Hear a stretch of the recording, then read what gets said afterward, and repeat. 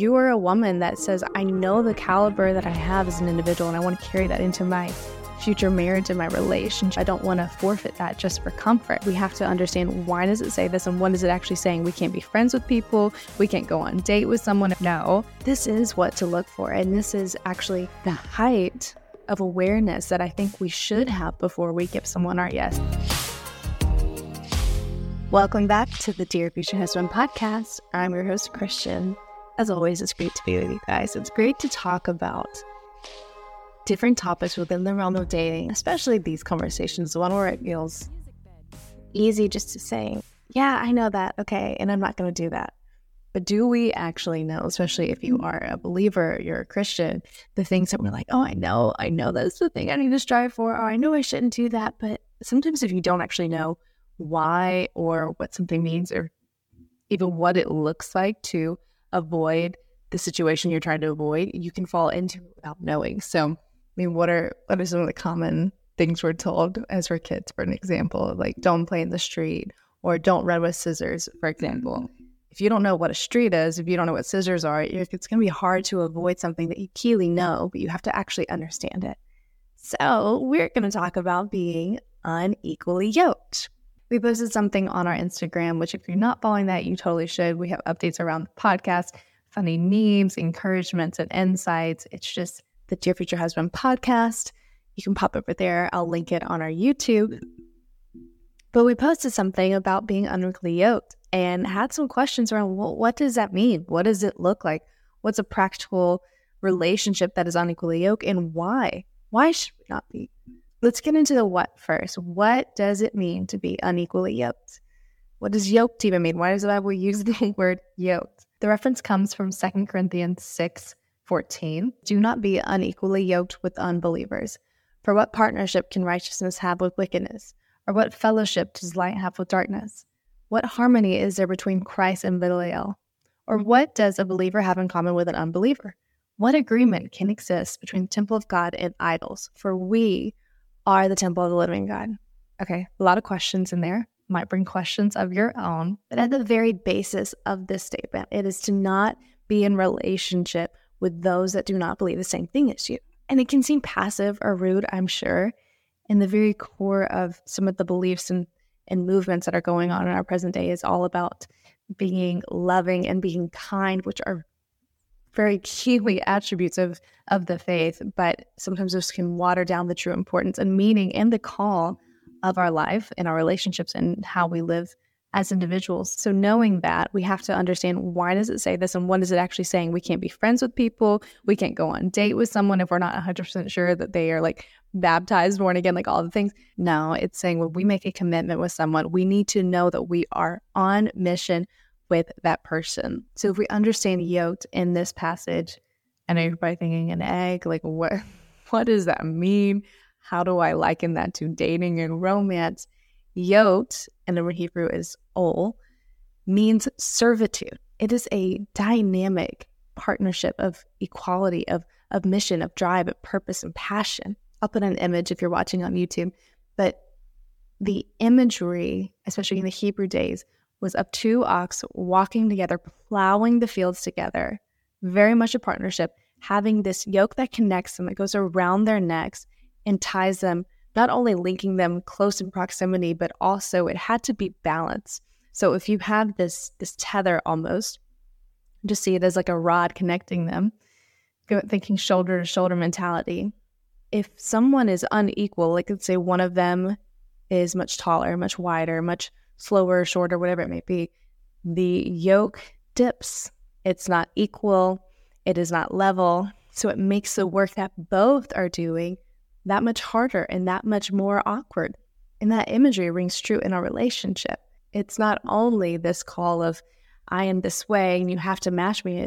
It's an idea that when you liken and link two people together in partnership, that it has to be this, it's almost an effortless connection for when the time is hard, you are able to pioneer and plow together. Because if not, what's meant to be a partnership becomes laborsome and unfruitful. My husband and I love to do things together, whether it's work in a season of time that was really enjoyable, whether it's a project, parenting, And it takes this dynamic of being on mission. Now, if we're taking the yoke analogy, quite literally, he is much taller than me.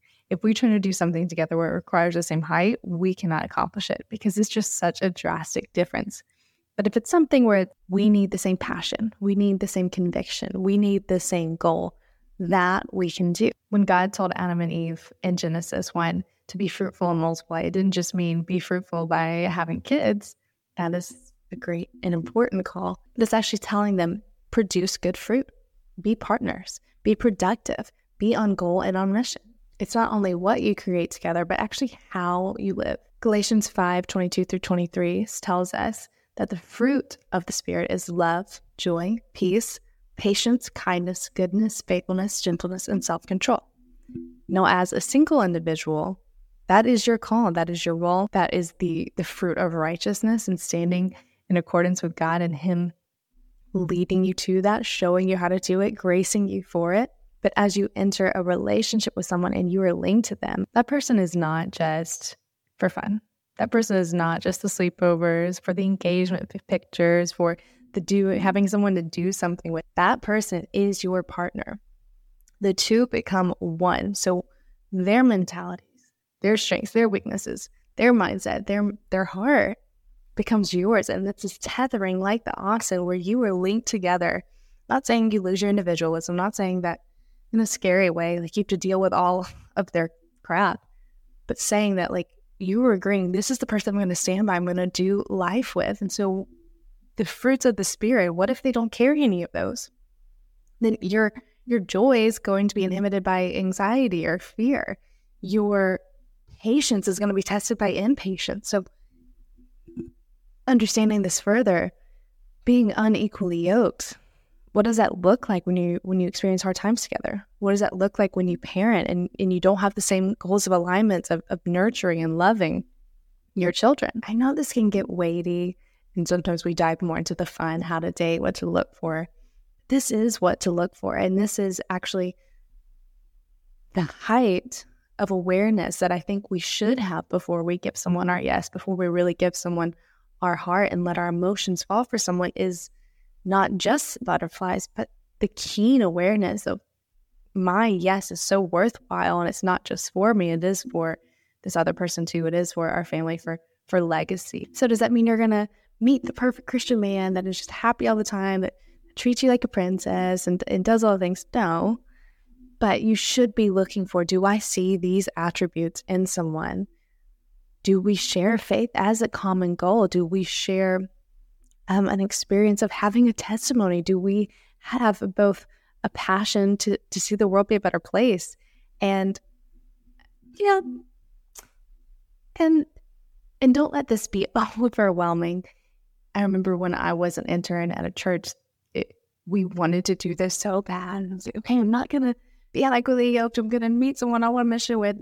Almost to the point of it created this box way of thinking where we thought, okay, they have to be called to be a pastor, and I have to be called to be a pastor's wife. And, that isn't amazing. I'm not laughing at that as the reality, but we thought that was the only thing. If you're going to serve the Lord, you have to do it in the church as this one role. I personally do not believe that you have to be in like the same title, the same role, in like to the exact T to be aligned in your mission. I think that mission looks like our call is to be sons and daughters of God. Our call is to be effective for the kingdom. Our call is to spread the gospel. One person could be a hairdresser. The other could be a football player.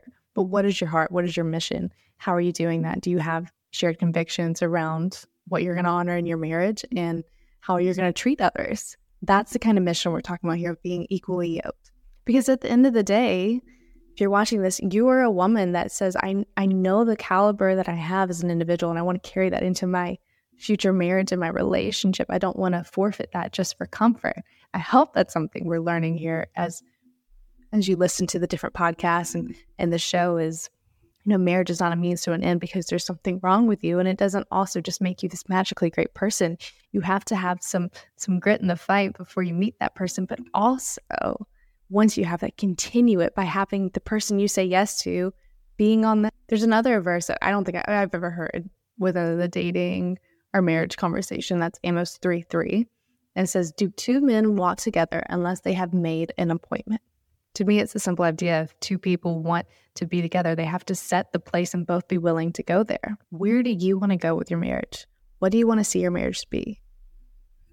And let's take this for right now. What do you want to see your dating relationship, your engagement season, your time with someone be? And is that person willing to meet you there? And is that person willing to meet you there? Are you going to be equals? Are you going to support one another? Are you going to call each other further? But when we're talking about equality here, it is of the heart. We cannot afford to settle for relationships that just make us feel good, that we can't settle for potential, ladies.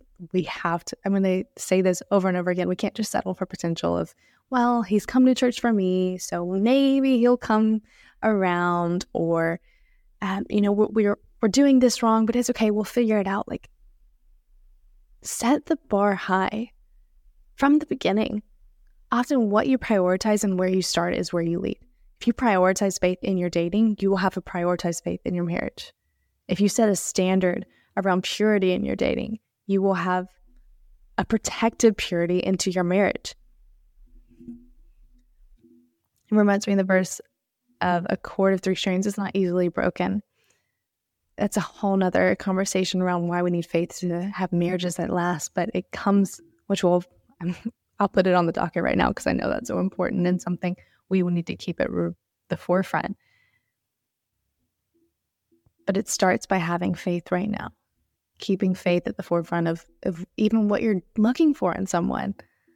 Like, no, don't let it be attractive, successful, faith. Like, faith should be sprinkled in there. It really should be at the forefront, not just because it's a good Christian thing to do, but because it really shapes all the other areas. Their character, their integrity, how they treat other people, what family means to them. All of those are intertwined into the reality of how we see our faith and our life intersect, and the importance that our faith has will shape the other areas.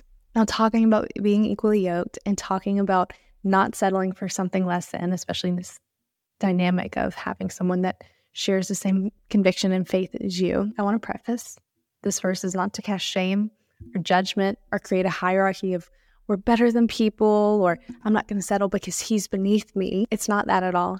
It's a vow of commitment, specifically to Christ first, to leave things not of him, to grow closer to him. Trust me, I will tell you honestly right now, you may meet great guys that have great potential, but if their faith is not at the forefront, our relationship first is to Christ. So if we're saying, Lord, I'm going to let go of things that even seem good because I know that you have the best and I know that you are the most important. I'm so thankful that the Lord showed me what settling looked like for me personally. And I think we do have to take all this personally, because there was people that I could have settled with that I think are great people that were way better than I was at that point in time. And it's not that I was better than them, but the path that I believe God was calling me on and the person he wanted me to become before I was married, honestly, was worthwhile to that journey. And it was worth me saying, Lord, I know this will be settling right now because it's comfortable, it's easy, or I'm leaning on this person to be my sustenance of faith. No, I need it to be you. I want to see your marriage be long-lasting and fruitful. And that starts by not becoming unequally yoked with a person you are dating or hope to date. I hope this brings an understanding of what being unequally yoked is and why we should not be. And going forth, I hope that you have an awareness of what to look for, how to strive into this, how to even let God into this area. Lord, show me ways that I could be settling. Show me blinders that I may have on. Show me what settling would look like for me personally and where you want me to be. What are the missions that you put on my heart? What are the goals? What is the fruit that you're highlighting in my own life right now and that I should be looking for in the partner you call me to? Something you can do right now is pray over your marriage and pray over your future husband. Pray for his faith to be awakened and ablaze. Pray for that to be at the forefront of his mind as it is yours as well. And just welcome God's blessing into that area, even if you're still single right now, knowing that if marriage is on your heart, that you want to do it in line with God's word. I hope that you'll subscribe and stay around for other conversations and podcasts. And if you've enjoyed this one, leave a comment below. Let me know what you liked or what you want to hear next.